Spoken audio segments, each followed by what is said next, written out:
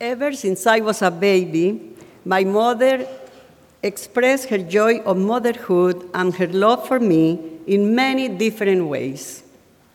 A particular way consisted in reciting a list of endearments such as mi preciosa, mi linda, mi amor, mi tesoro, mi alegría y consuelo, and many, many more. Loosely translated, they were my cute little thing, my precious, my beautiful child, my joy and consolation, the most lovely little girl in the world, and more. This list of endearments would always start with the sound of endearment, accompanied by a smile, and would end with a most tender look and the question, who loves you so much?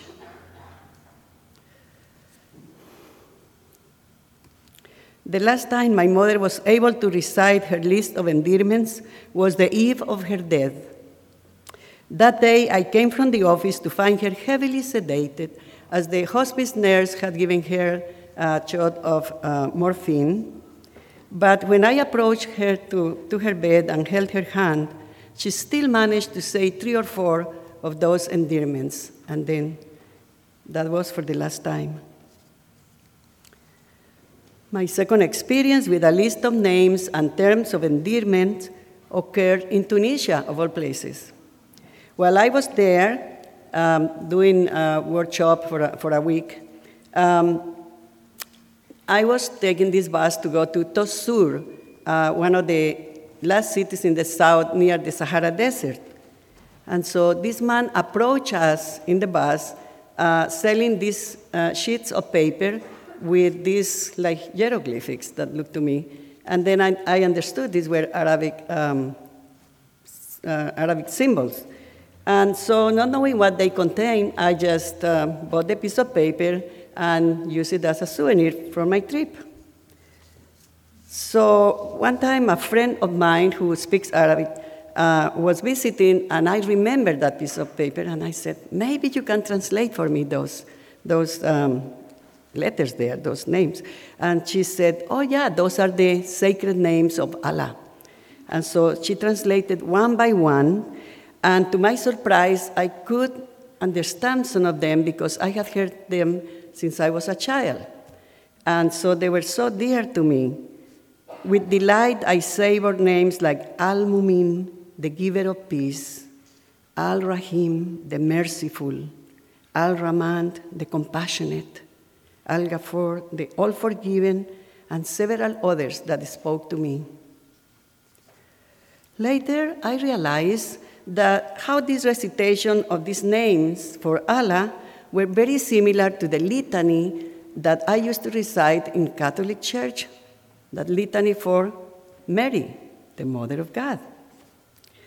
And then I felt very sad realizing that when I was a child, I rarely felt comfortable reciting all these names.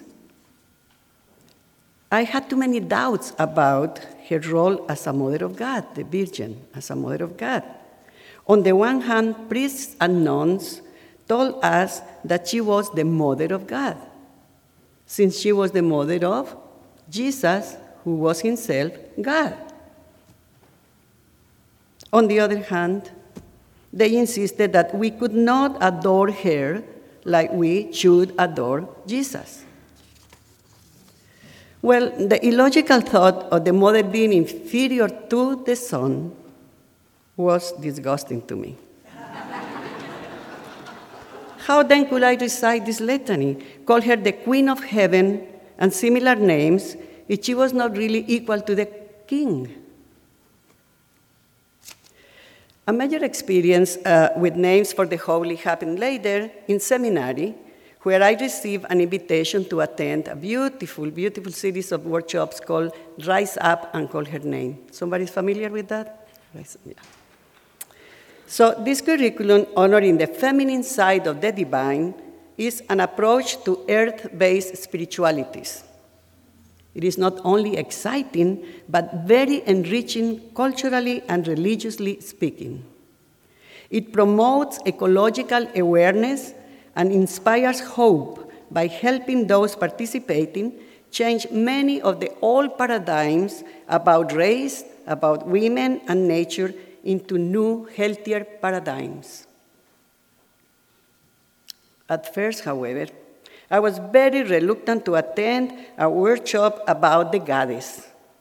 Although I considered myself quite liberated at the time, still all fears of the consequences of deviating from the all-powerful masculine image of God confronted me. This is very difficult to say, but now I feel ashamed confessing that in my ignorance, I was convinced that anything having to do with the goddess or with earth spiritualities was for people that were backward and simplistic. I was a Unitarian Universalist, not found in this religion, so. For me, the most powerful argument against attending the workshop, however, was that it had taken me years to finally erase from my mind the idea, that God was a man, or in the image of God, of a man with a beard and all the attendant things of a man. Therefore, I did not want to start thinking about the holy as a woman with long hair and other attendant things of a woman, and addressing her with feminine names. I knew, however, that one important challenge that we Unitarian Universalists face is the search for truth and meaning in a responsible and free way. And I said, I am a Unitarian Universalist, and I want to really practice my faith, so I'm going to attend that workshop and see what happens. It was exciting to learn that many women and men in my own Unitarian Universalist religion had already overcome the old patriarchal teachings and provided a loving mother and goddess for themselves. I could do the same, why not? One of the first things that impressed me the most was the staggering amount of names given to the goddess. Somebody here has an idea how many in one book? 11,000. 11,000. According to one account. And another surprise was the qualities expressed by those names. I didn't know, I was accustomed to the litany for Mary, Queen of Heaven, Portacelli, Door of the Heaven, and all of that. But when I realized these names for other goddesses, I was really, really surprised. Now, the awareness of the existence of the goddess and of her different names and attributes in so many cultures around the world has added new dimensions to my spiritual life. It is enriching loving a cosmic mother, and in her different manifestations, especially I love her as Hecate, Isis, Kali Ma, and Kuan Yin. To this day, for me, the best effect from attending Rise Up and Call Her Name was that finally I could accept that as a woman, I was not inferior to any man. It took me years, but this workshop finally convinced me of that. And this has been for me a huge source of interior peace and liberation. Another great effect of this workshop was to learn to honor the feminine side of the divine without thinking that God is a woman or that God is a man.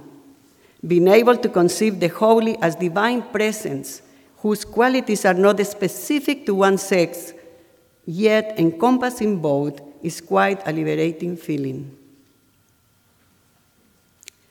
Through the years, I have learned many different names with which religions and cultures use to address the divine, which I came to totally despise such names as Judge of all mankind, Adonai, man of war, and my absolute pet peeve, guess what? The man upstairs.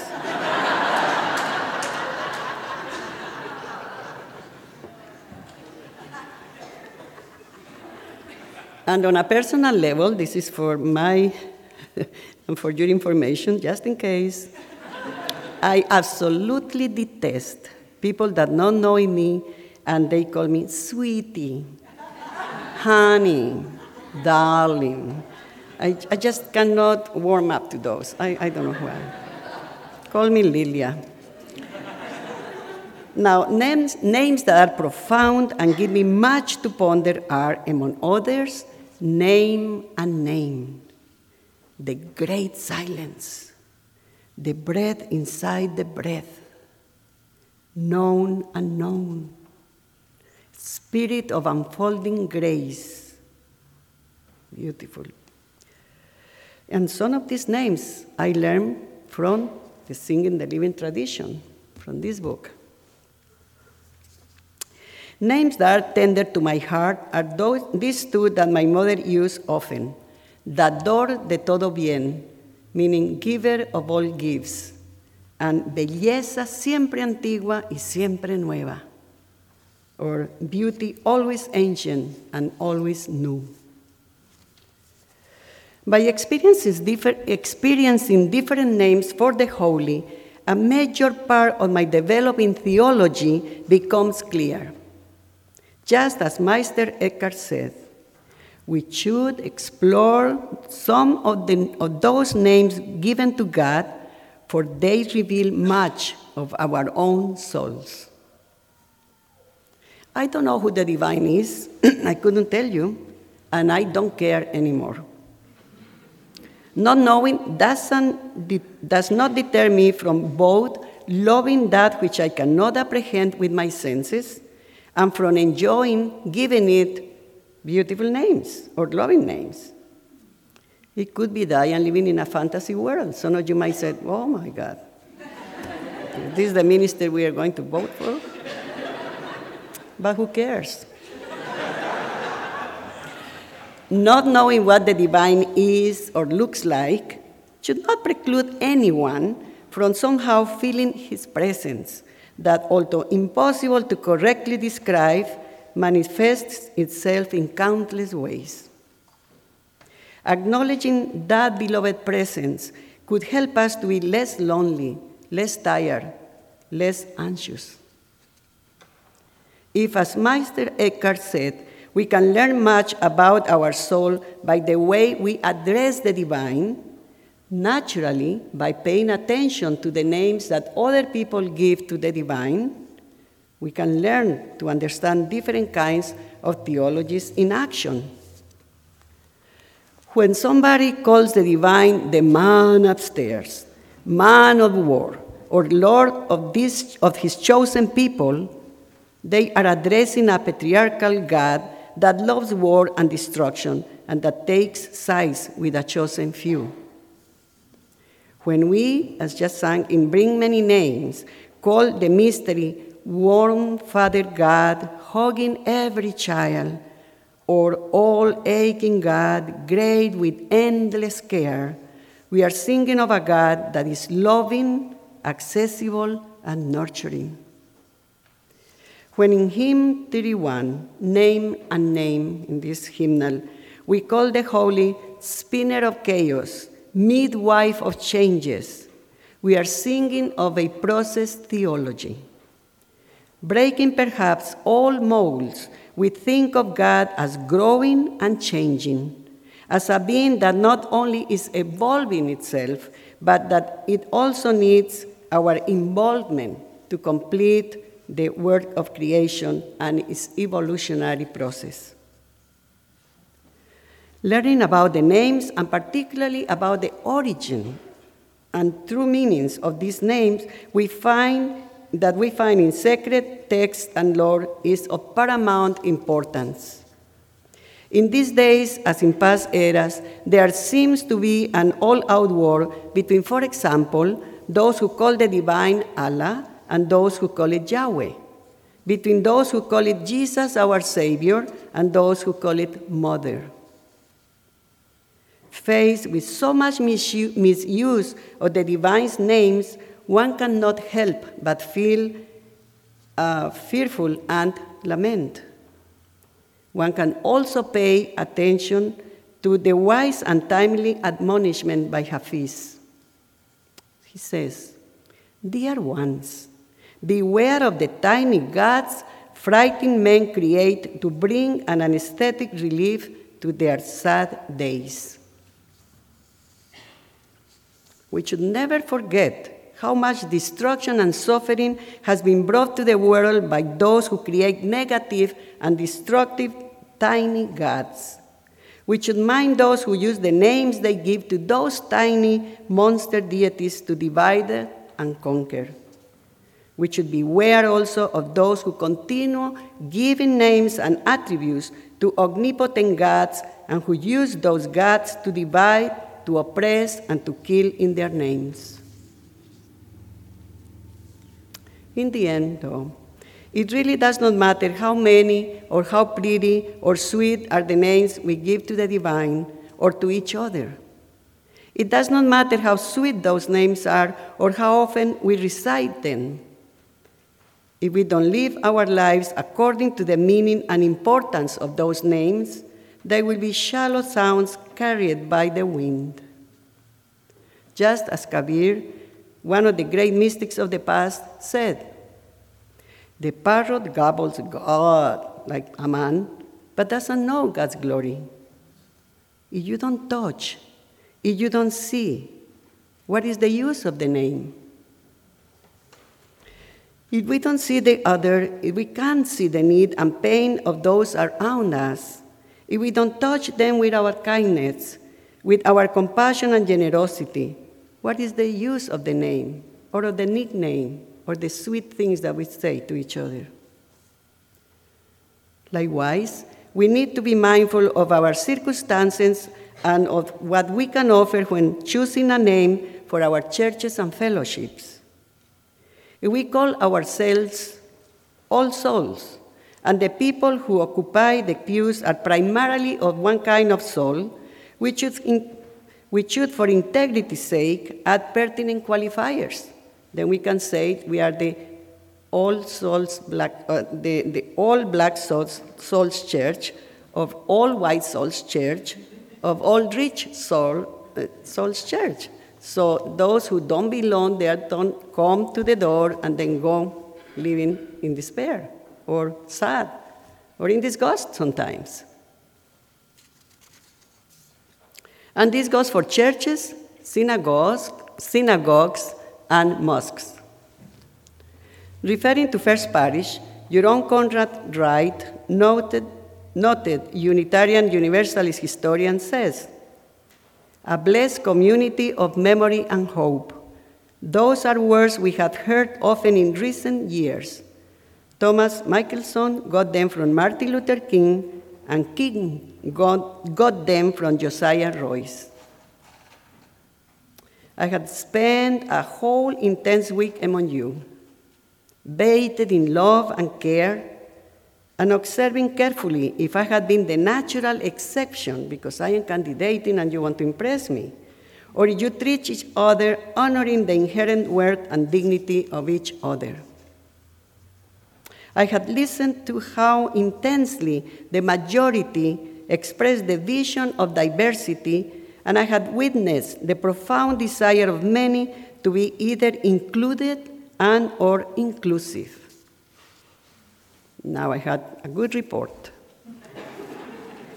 Judging by what I saw and felt, I would like to say that to me, First Parish is well on its way to a blessed community of memory and hope, and also of diversity and joy. If you keep this up, sooner than expected, you will be named by all who have the pleasure to be in your company the First Parish in kindness and hospitality. I assure you of that. I began this sermon mentioning my mother's litany of endearments to me.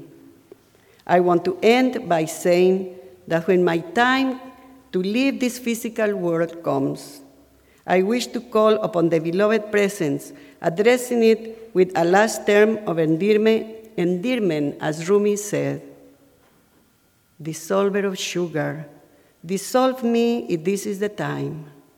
Do it gently with a touch of a hand, or with a look. I also wish with all my heart that after I am gone, my children and those I leave behind remember me showering them with a litany of endearments, just as I remember my mother showering me with her litany of sweet names now that she is gone. Let it be.